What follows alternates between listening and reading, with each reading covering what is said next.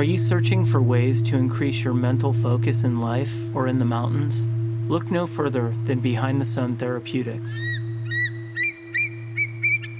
Owned and operated by world-class alpinist Samuel Johnson, Behind the Sun Therapeutics is a private mental health and mental coaching practice based in Seward, Alaska. Samuel, who is featured in the Fernline episode Mindful Mountaineer, has made numerous first ascents spanning from Alaska to Asia and many places in between. Samuel is excited to offer performance-oriented mental coaching for risk-oriented sports to clients based around the world. For more information, contact Behind the Sun Therapeutics via phone at 907-422-7504 or by email at behindthesuntherapeutics@gmail.com.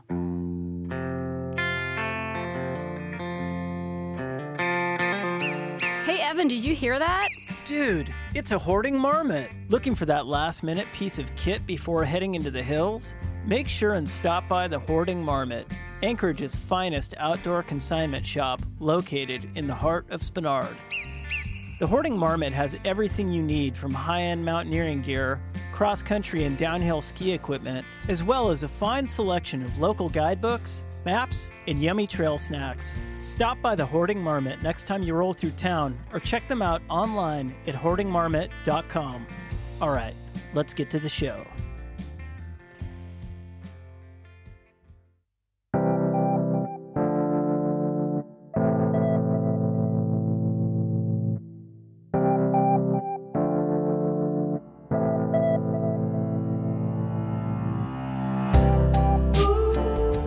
Hey friends, I'm Evan Phillips, and you're listening to The Fernline, a podcast about the lives of mountain climbers.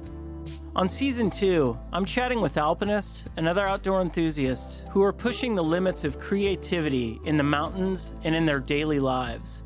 My goal is to have meaningful conversations with an extraordinary group of people, the folks who choose to live full-value lifestyles in the most beautiful and wild regions on the planet.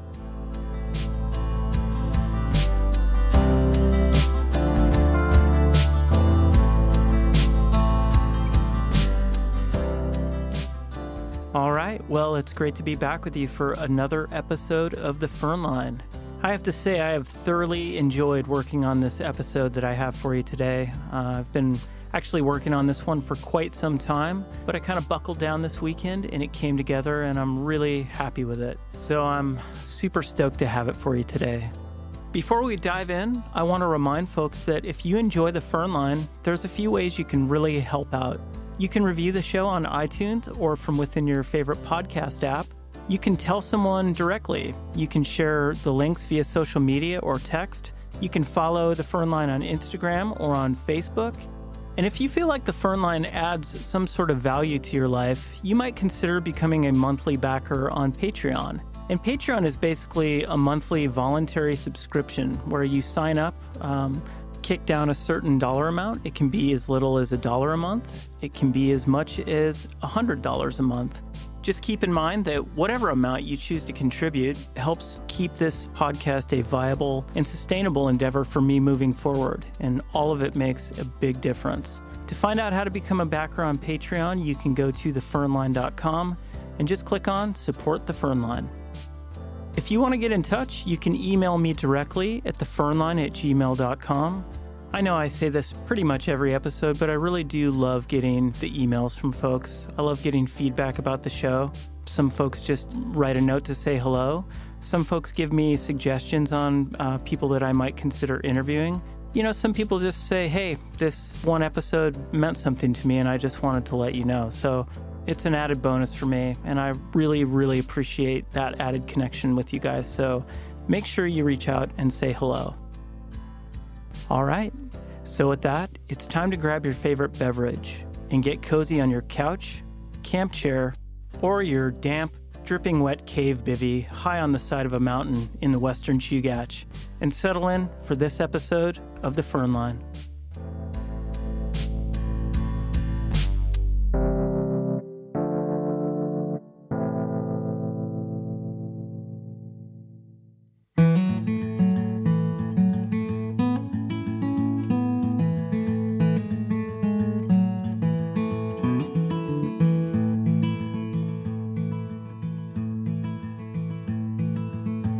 was on my way.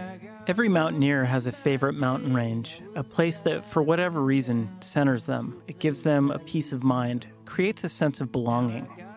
For some, it might be a well-known place like the Sierras, an area of impeccably clean granite towers, speckled with pristine, aqua-colored alpine lakes, and a constant supply of near-perfect weather. For others, it might be the Swiss Alps, a range steeped in mountain history and culture, with a list of bold and ultra-classic lines too innumerable to count. And for others, like Alaskan climber and mountain adventurer Eric Parsons, it's the more obscure areas, like the western ramparts of Alaska's Chugach Mountains, that define their lives. Remember times when I felt so much alive. Maybe I was contradicted, but I bet I was just young. Now I see the... Growing up in New York, Eric spent summers camping and taking cross-country road trips with his family to places like the Canadian Rockies and the desert Southwest.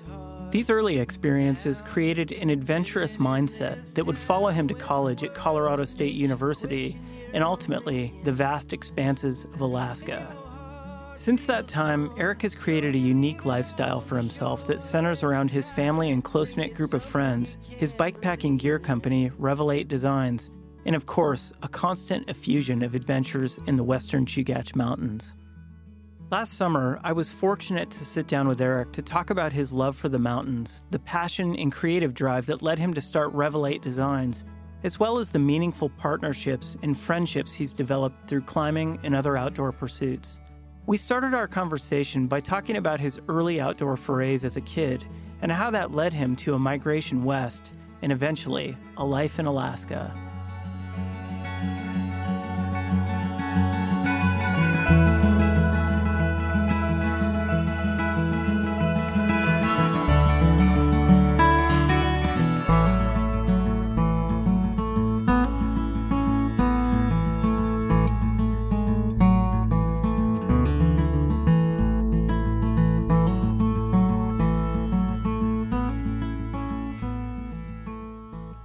So yeah, I grew up in New York and north of the city a little bit, and I feel like as a kid, it was like our family would get out and go do stuff in like just in open spaces and outside. And for summers, my mom worked at the school, and we had this huge chunk of time during the summers. And this is like when I was, like 8, 9 years old, and we started this series of like cross-country road trips. We'd basically head out to the western states and live out of the car for 2 months and kind of just visit all these national parks and just kind of camp wherever, and that always had like a really big impression on me, as you would expect. It's like, 9 years old and I'm like totally out someplace completely different. Is there a park from that time that had a particular impact on you? I think it was mostly how different things were in the western states than it was in New York, and mostly just my mom had this sort of gypsy infused manner to how we did things. And this was a long time ago. Like we would ride out rainstorms in the car. We were like heating up like chickens underneath the hood of the car. It was a great time. We were taking this Dodge Dart, 1973 Dodge Dart through like Indian roads in Monument Valley, being told that roads are impassable, but like we were kind of forging on ahead anyway. And it was hilarious. And so I think that really like infused this like pretty deep adventurous mindset for me, kind of set me up, I guess. I realized it was very different than what the other kids in my 8th grade class were getting to do during their summers. We'd be like backpacking up in the Canadian Rockies and using all like the really old school camping gear at the time and having our wool sweaters and, dodging hailstorms and stuff. And it was an amazing time. It's like a pretty formative. So as you grew up, like into your teens and getting into college, like what was that trajectory like for you? It gave me like just the outdoors gave me a lot of independence. It's like I was into team sports and stuff, but I still had like my solo outside time, and I kind of harnessed that into mountain biking through high school. And mountain biking was in its infancy, and I would go to track practice, but then like jump on my bike and go, get muddy in the woods somewhere and by myself. And as those years went on, it's just, I realized how important like the outdoors was to me. And like, I knew like lifelong was going to be a priority. Like if I was going to go to college, I needed to like make sure that there was like ample like space that I could go get lost by myself and just go explore. Like I wasn't going to be able to settle in some town where it'd be like a fun, social party lifestyle or anything like that. I knew that I would need to have an outlet to just some open space and mountains. I always put a priority on like, hey, if I'm going to live somewhere, if I'm going to do something, like I just need to have this mountain outlet or outdoors outlet to be able to escape to. Yeah. Did you go to college? I kind of had the option of like, okay, well, I wanted to pursue engineering, and wasn't really totally sure what type then. And all the good colleges are pretty expensive. And so it's like, okay, I was like, well, I'll put in my time at this state school for 2 years and kind of get all the prerequisites out of the way. And so I chose this college in Western New York in like the cow fields. Not the greatest experience, Yeah, it was kind of it went against my what I was just saying about having this outlet, but I made do. Yeah. And then once I put in my time there, I was like I gotta go west, and like so I eventually went to Colorado State in Colorado in Fort Collins. Okay. Yeah, for civil engineering. So is that a 4 or 5 year degree? It was 4.5. Yeah. Okay. But could you have gotten it in 4? Technically. Yeah. Okay. Yeah. Yeah, I can imagine that was a lot of work to do that. Yeah. Is that something that you still enjoy doing? I haven't done it in 10 years, so no, Okay. Not really. I mean, I think with civil was I knew I wanted to do engineering, and I was like trying to make a decision of what to focus in. And civil sounded good because I was like, well, I'll be able to do these sort of like outside projects that, maybe have an impact, some like water resources stuff. But it's still like, it just boiled down to needing to make a decision and like running with it. And I was like, looking through the course catalog, and I was like, oh, environmental engineering, that's like one of the options. And, river mechanics and stuff. And so I was like, well, that's, it sounds better than like designing like heating systems. And so like without like a huge, like, okay, I'm going to be a civil engineer, I chose that path, and I don't regret anything about it, because it's like a lot of that path of civil engineering is how I ended up in Alaska. Graduated, and I was like working in Colorado and Denver, and just scooped up into like the corporate engineering world and basically designing like highway expansion projects in like Denver and suburbia, and just like basically like designing urban sprawl. And I was like, this sucks. I gotta get out of here.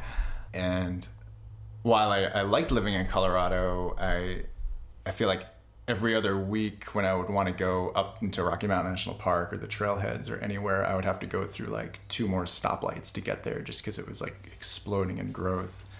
And then kind of right around then too, like I had heard, actually I had a coworker who got on with the Alaska office, and he would basically come up to Alaska for like a month every summer and do these like, river studies. And then talking to a few other people, it was like, oh, there's cool engineering work in Alaska. You're not going to just be buttonholed into doing like designing culverts and drainage systems for highways.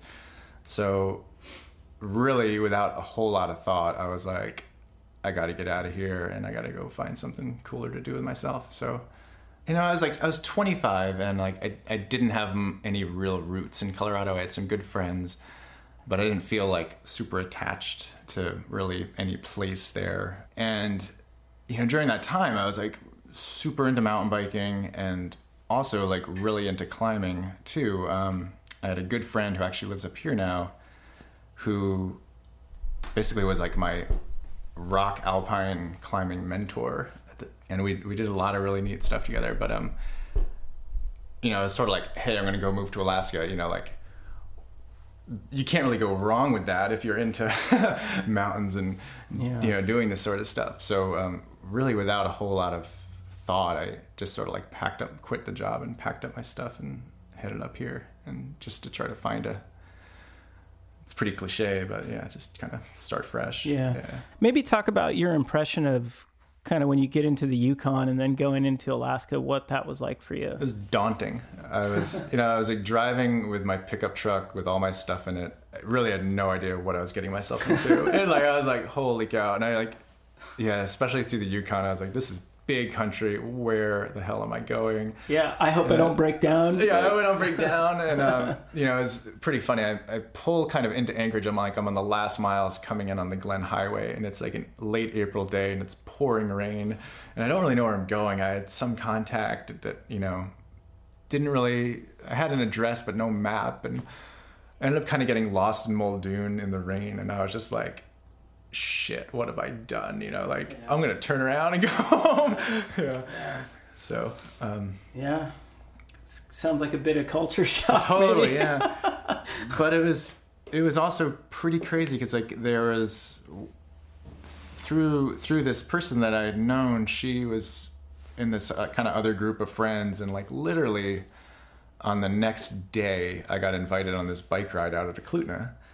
And on that bike ride, there's probably 15 people, and I met some of basically what I refer to as lifelong friends now. And it's there was this kind of community that I landed into amazingly right away. And I was blown away, but first of all, by the people that I'd met, and I was like, wow, this is really cool. There's really welcoming community here of, young people doing cool stuff. And then the mountains too is I'm up at Eklutna Lake for the first time in early May, and I'm just gawking up at Bold Peak going holy cow, this is it's a whole other scale here. And just being okay, I'm not gonna just go home, I'm not gonna turn around now. This is worth it. It's worth it.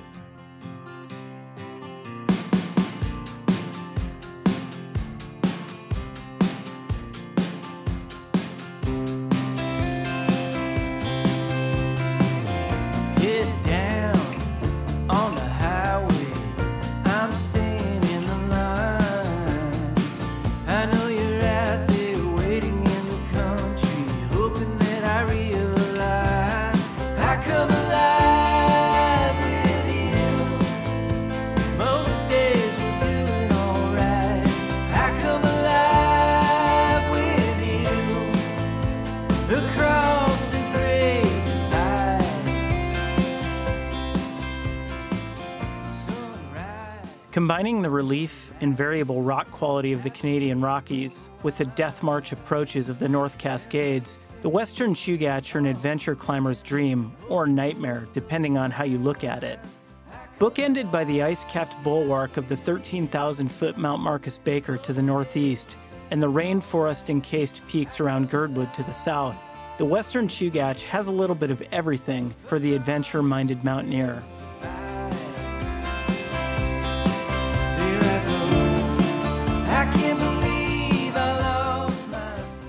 For Eric, these mountains have become the backdrop to his life in Alaska, forming a lifestyle of adventure that requires a combination of endurance, problem solving, as well as technical expertise, attributes that perfectly suit his personality.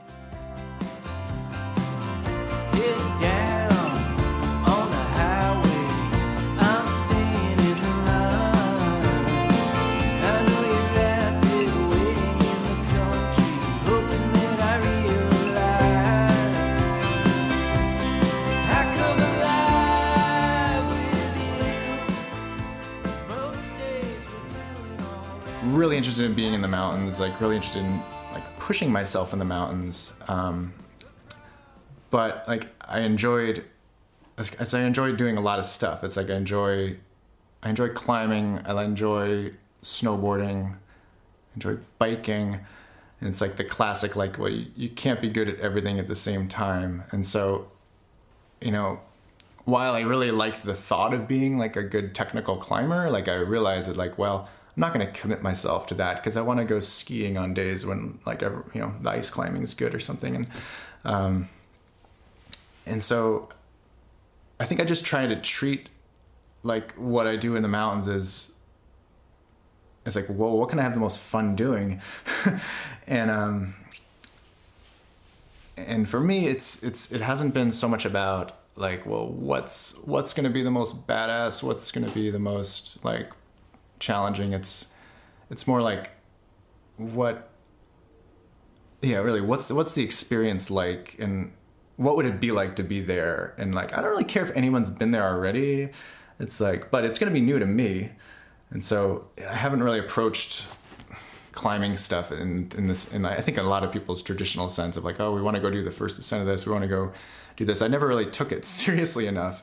You know, I was a little bit more of a dabbler, an avid dabbler, but I just wanted to be out there and enjoying myself and having experiences that mattered to me and my whoever I was doing it with. Yeah. I would imagine that there's probably multiple examples, but what's a trip for you that maybe you've done in the Chugach that incorporates all those elements you're talking about, like just a great experience for you? Kind of the adventures I've had in the Western Chugach here is kind of like the perfect example, because it's like a lot of this stuff's been done already, and most of it's been done, but I haven't done it, and to me that's what matters. It's like I want to go explore these places and see them for myself, and you know, look at the lines on the map. And you know, for me, I'm pretty visual like that. Like I like seeing the contours and the maps and like thinking in my head of like, whoa, I wonder what that's like there. And that's kind of what drives me a lot, is like, oh, it'd be super cool to go to this spot and experience that place, or go up to this peak and look over at the other peak. And there's like, a lot of examples of that. Like even, you know, this summer, I did a trip into Baleful Peak, kind of on a spur of the moment invite with a friend of mine. And Baleful's like this pretty remote, hard to get to peak. You know, it's like not many people go back there into Upper Hunter Creek Valley.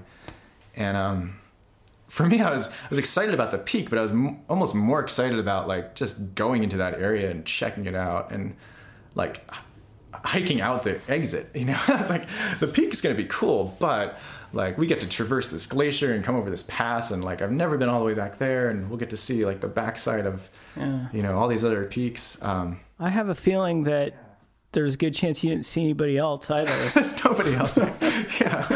Yeah, totally.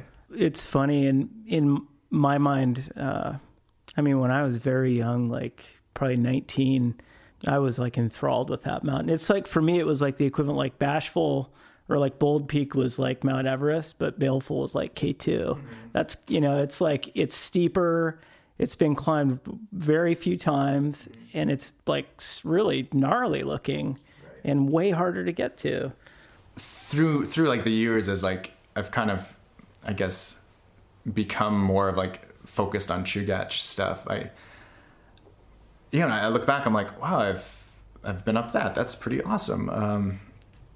But more like thinking about taking on these bigger peaks and these, you know. Another example is like Bellicose Peak. It's like in the back of Peters Creek. It's like any direction you look at it, it's badass. You know, it's just like, oh my God. Like, you know, like when I first saw the thing, I was like, that thing is sick. You know, it's got this crazy like fluted glacier thing on it. And then, you know, it's like as time goes on, you know, that's still in your head. Like, oh, that thing's awesome. But then it's like all of a sudden you're skiing in to go climb it, and you're like, whoa, I'm really going to go in to go climb this thing. And and next thing you know, you're like at 6,000 feet on it, and it starts to become attainable. And I think that's like a lot of the work of at least Chugach climbing is just like throwing yourself into those spots and like just going for it, because it's like a lot of the work is just the approach and the time and getting into these corners and figuring out the access and the beta to approach things and bushwhacking and stuff. Yeah, I think one of the things that always attracted me to the Chugach was that you can make it as challenging or as relaxing or as wild as you want it to be, because there's like a little bit of everything. You know, you can hike a couple miles and go just hike a really nice, easy peak, or you can go all the way back and do, you know, like almost 8,000 foot super rugged peaks. And I guess I was going to ask you to talk specifically a little bit about like what is it about the Western Chugach that attracts you? For me, it's it's so simple. It's proximity. It's like we live here. It's just right there. And then it's familiarity. It's like as you spend time in a mountain range, and this, you see this in like many people and climbers. It's like as you spend time in a mountain range, you just keep seeing more stuff you want to go do. And it's like, well, you'll go up Eagle Peak and you're like, whoa, now we got to go do, Polar Bear. And it's like, and I think it's just easy because we live here, and you can go do that. You don't need to wait until next May to go fly in and go do it. It's just like you can do it in the next sunny weekend, Yeah. And I think that's, for me, it's just like it's accessible. It's here. It's like it's within my skill set. It's like I've figured it out. Like I can kind of read like, oh, that approach is gonna suck, or that might not be too bad, and I kind of have learned tricks. Is there a problem-solving element of climbing in the Chugach that you like? Absolutely, yeah. I wondered about that. A huge part of it is like problem-solving, and I think it's almost funny when you actually do get to summit like one of these harder peaks. It's not so much like your skill as a climber. It's just like you figured it out. Yeah. It's like you figured it out where the approach is. You didn't get stuck in some bad gully, and then you persevered through the choss. You like went through the manky snow. Maybe it was great, But I think a lot of it is figuring out all the pieces and parts, and I think there's also some fun opportunity. Like I was kind of hinting before, I was like, well, a lot of this stuff's already been done. But like a few years ago, my friend Billy Finley and I were up on the what is it, the east branch of the Eklutna, on like next to Peril, and we were gonna go try to do Peril, and it was just getting baked in sun, and we were like, the snow's gonna be bad there. So we were like, well, let's just go poke around and see what to do, and we're just skiing. And then we're like, this is the backside of Icicle Peak here. And, we didn't know there was a route up it, but we were like, well, it looks good, and let's just go try it. And, next thing you know, it was like a long, pretty moderate snow climb, and we're on top of Icicle Peak. And we're like, well, we pulled that one out of our, I was on my way home from the wide open. I've always found it interesting how some mountains can define a period in your life. In 1997, I was 22 years old, obsessed with mountain climbing, and the Western Chugach was my playground of choice. That spring, my best friend Carl and I made the long approach into the Eklutna Glacier to attempt an unclimbed line up the northeast face of Bellicose Peak, a sinister-looking mountain that towers mightily above the valley floor. After an idyllic bivvy among sprouting wildflowers and crystal-clear bubbling brooks, we set out at 6 a.m. Finding the lower ice pitches melted out, Carl led a loose, unprotected rock section with tools dangling and crampons scratching. The next few pitches of water ice were dispatched easily, and by late morning, we were cruising up 50-degree snow slopes. The final Cornice Ridge was airy and exhilarating, but after a few tenuous pitches, we were giddily lounging on the summit. It turns out that we'd made the 9 3/4 descent of the peak and completed a route that, to my knowledge, still awaits a second ascent.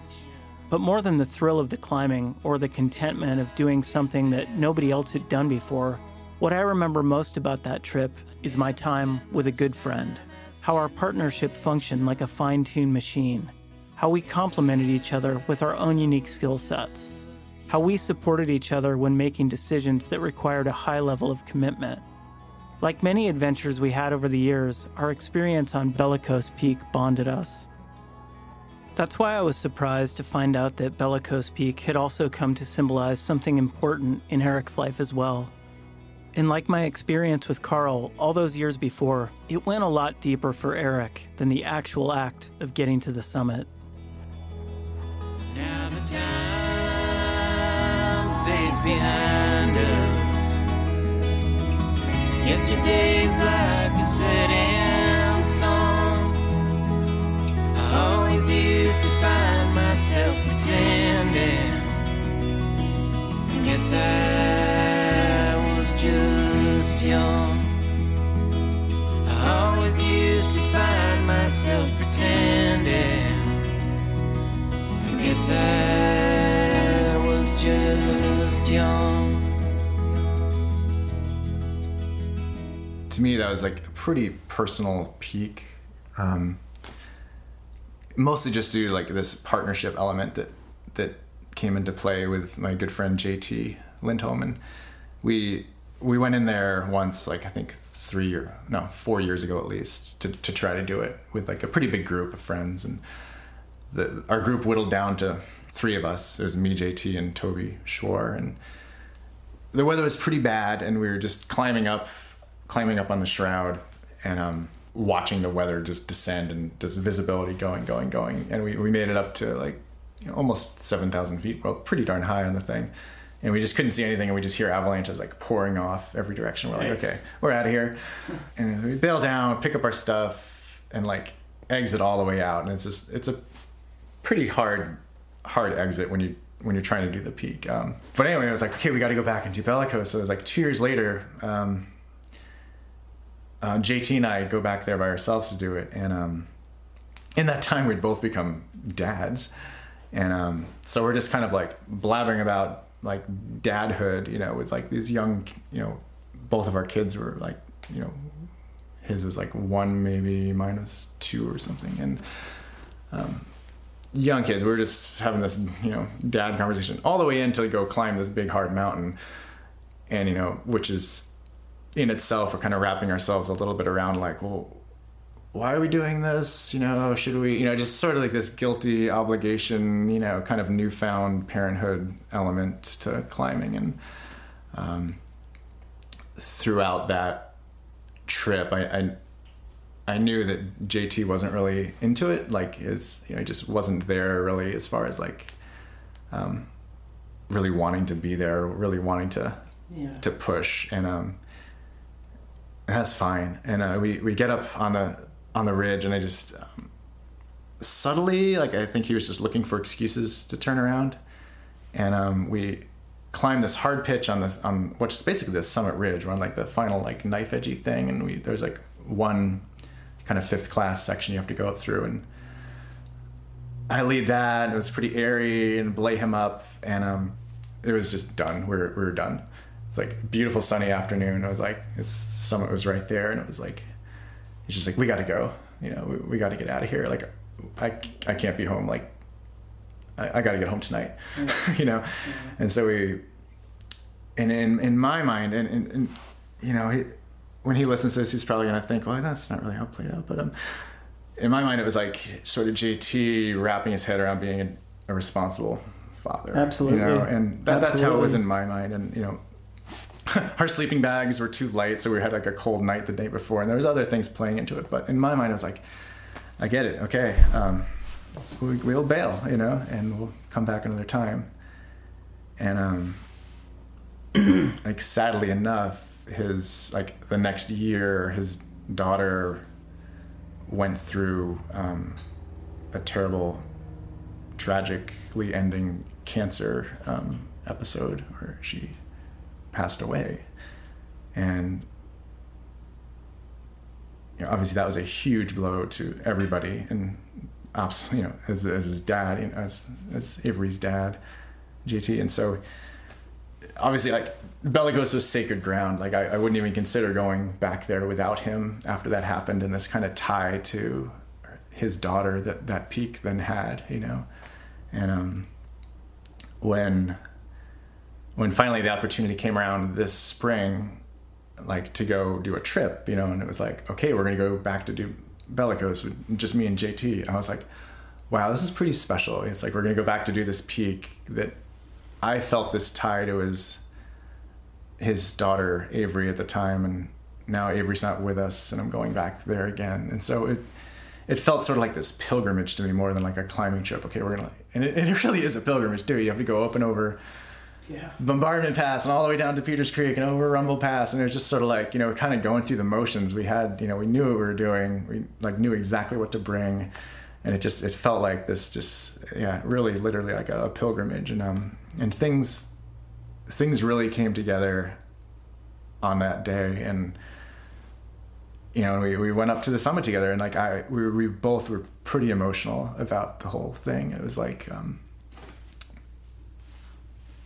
you know, in my mind, it was sort of like, this is like the sacred place for me to at least pay respects to now his daughter, you know, that's not with us anymore. And that was kind of my internal way of dealing with it. And I don't know if JT views it that way, but like for me at least, it was like this pretty deeply personal, like, way of mourning. Yeah. That's a really special story. It's interesting how a mountain can be like a benchmark like that, you know? I think anybody who lives their life like in the mountains, with kind of the mountains at the core of what they do, gets to have an experience like that where something really personal, it's all kind of tied together. Yeah, it's sort of like this fitting kind of monument. I wanted to sort of like leave something up there to sort of memorialize Avery. And like what ended up happening was, like, right before we left on the trip, I found a packet of wildflower seeds that we had gotten from the actual memorial service in town. Last minute, I grabbed them. I was like, this is perfect. I'm going to bring them up here. And on the summit of Bellicose, you know, in late April, it's like, okay, well, these aren't exactly going to grow up here, but we spread out some flower seeds for. I mean, what do you think that trip meant to him? I know it was important to him, and I know that, like, how, you know, I kind of opened up to him on the summit. I was like, I basically told him everything I just said, and he really was, you know, took that pretty deeply. And yeah, I think it'll always be a pretty special, obviously a special place, especially, you know, anytime you go to a mountain and it takes you 3 tries, it's going to be a special thing anyway. But I think with those other, you know, when I think about climbing in the Chugach, it's like, that was just like one of the things. I was like, that was a really important thing that happened. It's like all the other stuff's pretty fun, and you know, we're just playing basically in the mountains. But like when it, you know, that's one of those things that was like impactful, and you know, so it's like I felt like I had to at least bring it up here while we're talking.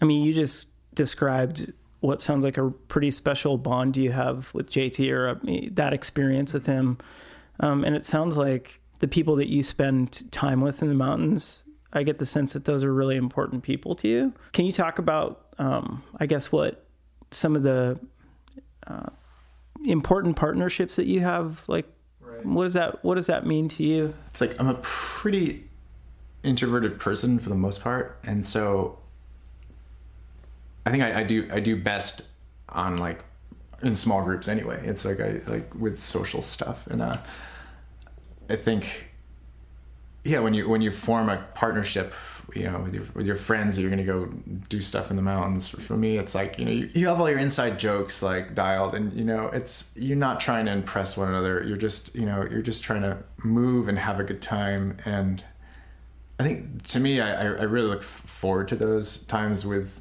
my partners, with my good friends, because it's like, it's kind of like hitting the reset button. It's like, that's like quality time that's really, and when you on a big scale, it's really just play, you know, you're just playing with your friends. And it's like pretty like basic stuff, you know, you're gonna go play with your friends, you're gonna crack a lot of jokes, and yeah, it's gonna be hard, you're gonna carry a lot of stuff, and you're gonna like be in a difficult place, and could be dangerous, you could be dealing with all sorts of, you know, gnarly shit, but you know, in the end, you're just having fun with your friends. And like, that's, I think any trip, you just need to keep that in mind. It's like, if you can have fun on a trip, it's a good trip. One more day till you're 23. They tried to tell you how your life was gonna be. They don't know about you. They don't know about you.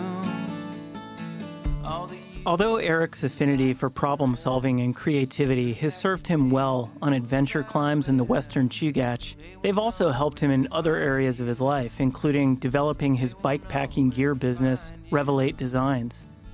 I asked Eric to talk about his passion for mountain biking, how Revelator Designs came about, and how he balances the intricacies of running a growing and successful business with the other areas of his life. Just turn around and begin. Buy some new clothes and go have some fun. Sell your old car and stick out your thumb. It's gonna be a good ride. So mountain biking for me has been like a pretty central focus of my life too, and it actually started in one of those like Western road trips, like back when I was a kid. Like we're in Waterton Lakes in British Columbia, and some guy had this Nishiki mountain bike, and this is like 1990 maybe, and like mountain bikes were just starting to exist, and like I saw that and I was like, that's awesome, like I need to have one. It's like instantaneous. Yeah, instantaneous. It's like, this is going to be the way of the future for me. And fast forward, I mountain biked and really got into biking through high school and into college, and I got into racing, and then like I wasn't really fast, so I got into like endurance stuff, and that was okay.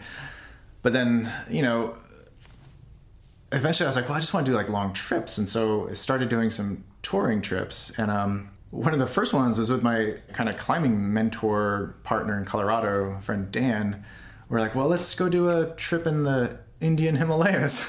That's a great first tour,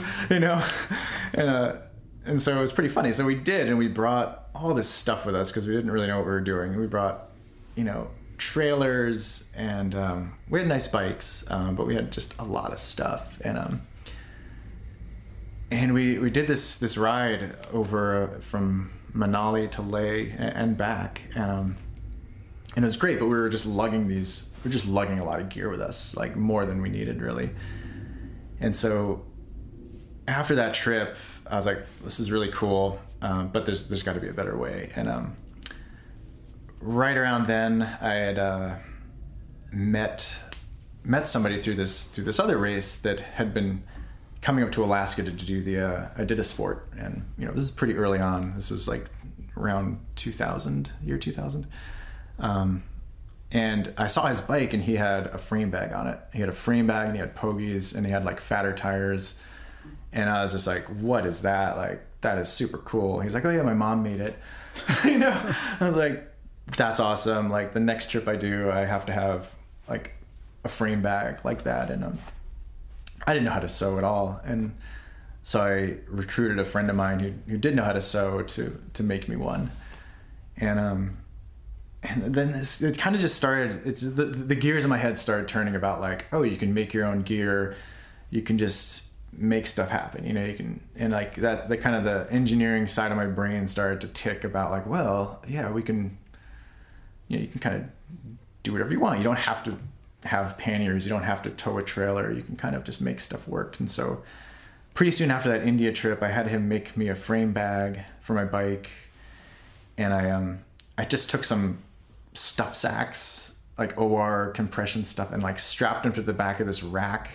And I took off to like Chilean Patagonia for like 3 months and learned a lot there. It was sort of like the exact opposite of what happened on the India trip, where I had too much stuff. I had too little stuff on this trip. It's like I got my ass kicked with wind and like rain, and just was pretty ill prepared, pretty ill prepared. Like, but again, it was just sort of like this learning process of like gear and like learning what works, what doesn't work. And so I eventually found sort of a happy medium. I did this 6-month tour from like Ecuador into Bolivia, and had some stuff I made by myself, had some normal gear too, had some like purchased panniers. But I finally had made my own bags at that point, made some of my own gear. And and it was cool. And that kind of like got things moving even more in my head of like, okay, I can make gear. I can make gear that actually works. And during that time, then at this point now I lived in Alaska, and I was injured one fall, and I was like, well, there seems to be this need for like, people need these frame bags, because now I'm in Alaska, and people are doing like this Asitna 100 and like these fat bike races, and there's there's really no options. People are just hacking stuff together. And so I start building bags for people doing the snow bike races, and pretty quickly I realized, well, there's this demand rising from all over the place for this kind of unique new way of carrying stuff on your bike. And so I was working engineering, and I was sewing stuff on the side. I finally bought an industrial sewing machine, and I was just like, one day I was like, well, I know if I dedicate myself totally to making gear that I won't be bored, which I was, and like with the job at least. And so I basically quit, which is coming up on 10 years ago pretty soon. Yeah, I'm gonna have a little 10-year party, but like kind of dove off and was like dedicated myself to sewing bags. Yeah. I'm really interested in what that process was like for you making that. It's a plunge.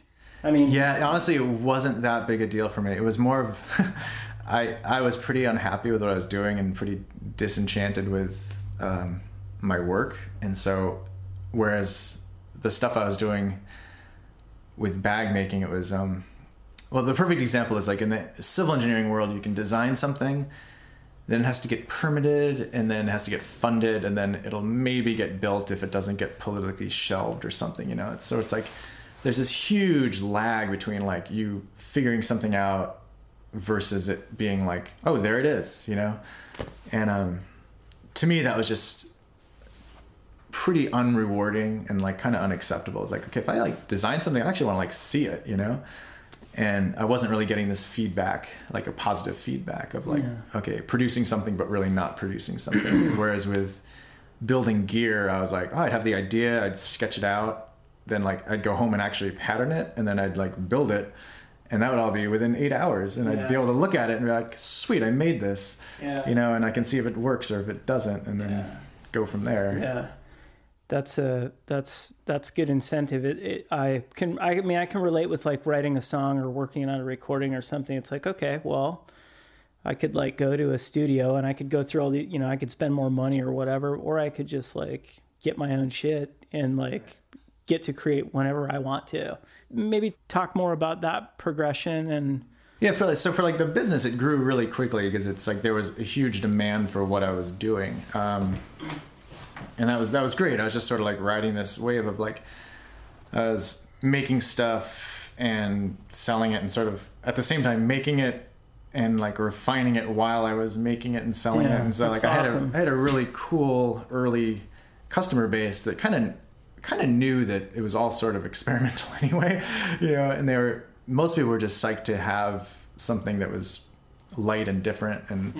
And so it was pretty cool. And like some of those people are still, you know, friends and customers of mine to the day. And it was a really neat early time because I had this pretty supportive biking community that was just eager to get their hands on like lightweight, what's now bike packing bags. Like that term didn't really exist too much back then, but now it's bike packing. And and nobody else was really doing it. It's like there was like one guy in California at the time, and and so it was a really cool, very creative period where like you'd come up with stuff and it'd be, well, no one else is, you know, no other bag makers are doing anything close to this stuff. What about that is exciting for you? When I think about like designing the bags and it's like being here in Alaska, it's like, well, I think about like Western states that have like a ton of mountain bike, awesome mountain bike access and trails. And, you know, even as the activities involved, there's just like amazing routes all over the place. And Alaska is still sort of like, we don't have an amazing trail system here. We have some cool trails, but we don't have this amazing network. And so I feel like a lot of what's driven me is building gear a lot for myself that I can go take on these sort of Alaska adventures. And as I've lived here longer, I've sort of wrapped my head around being able to do these sort of wilderness bike trips. And sort of like some of the pieces I try to design now are like, well, this would be cool for this bike pack rafting beach trip or something, where it's like, well, does that really exist anywhere else? You know, like who's going to buy this? But it's like, well, it works for me. And like, you know, it's sort of like I can build it. So let's make them, you know. It sounds like your business, the things that you like to do in your life, you have a family. How do you balance that in your, like, I guess with your personal life? How do you balance running your business with your personal life? Early on, I was sewing everything myself, and like that was completely unsustainable because it was like I was working 12-hour days, like nonstop, and then it was just completely unmanageable. I needed help with that, and then all of a sudden it's like, oh, and then there's a kid on the way, like this is not going to fly, So like early on, there was a pretty good struggle to figure out how it was all going to work out. You got your shit together. It's shit together. Got my shit together. On my business side, I have like pretty key employees that do a lot of the stuff that take a ton of time and effort, and so I can try to focus now on the more creative and like doing the stuff that I really need to be doing to keep the thing running, and then like as more like on a personal side, it all kind of, a lot of the stuff ties together because it's like we like spending time in the mountains, so it's like whether that's biking or climbing or like family camping, as long as that's like filled somehow, I'm pretty happy, It's like then I still need like my personal time of kind of running wild. I kind of like determine like when I'm just off on myself, or I'm with going on a climbing trip or doing some sort of crazy bike adventure, and so it's like it all it somehow works.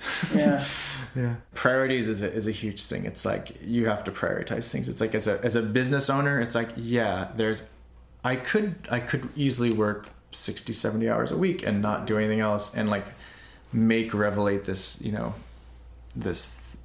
different it could be at a different level than it is, but it's like, well, I choose to recreate and I choose to sleep and I choose to exercise, it's like, and I choose to spend time with my kid, and it's like it is all about priorities, and it's like, well, as long as things are working.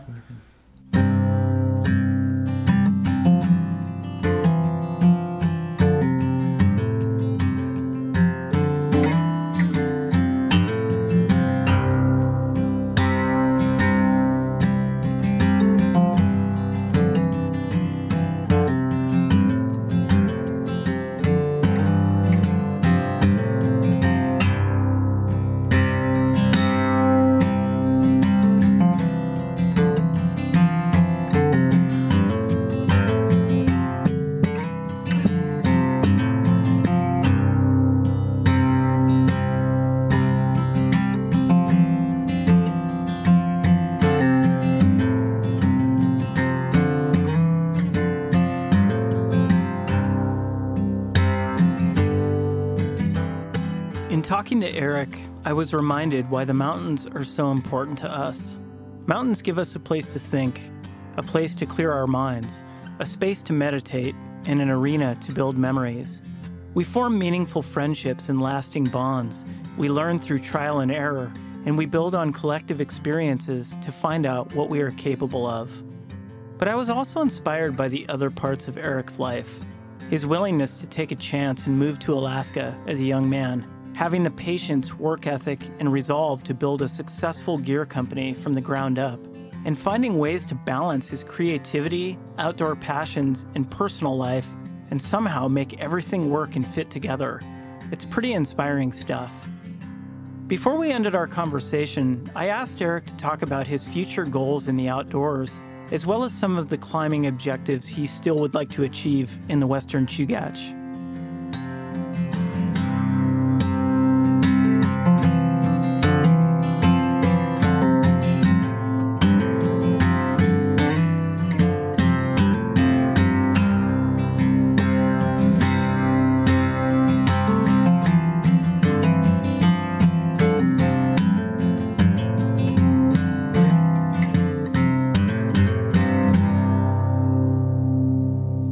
My son Finn, who's going to be 7, I want to start taking things up a notch with our family expeditions, so to speak. It's like I haven't really done anything up in the Arctic versus some skiing, so it's like I really want to do a pretty extended like Arctic trip next year or the year after or something like that. So something like longer than just a 2-night backpacking trip locally. I really want to like start really, and he's expressed interest in it too. So it's like that for me is kind of like pretty important to kind of get this, to get him into this sort of like traveling mode of wilderness and like really immersed in wilderness, like, because he's, it's getting to be that age where he can handle it and he can actually travel pretty well, and he's a good hiker, and so I think that'll be really rewarding. Cool.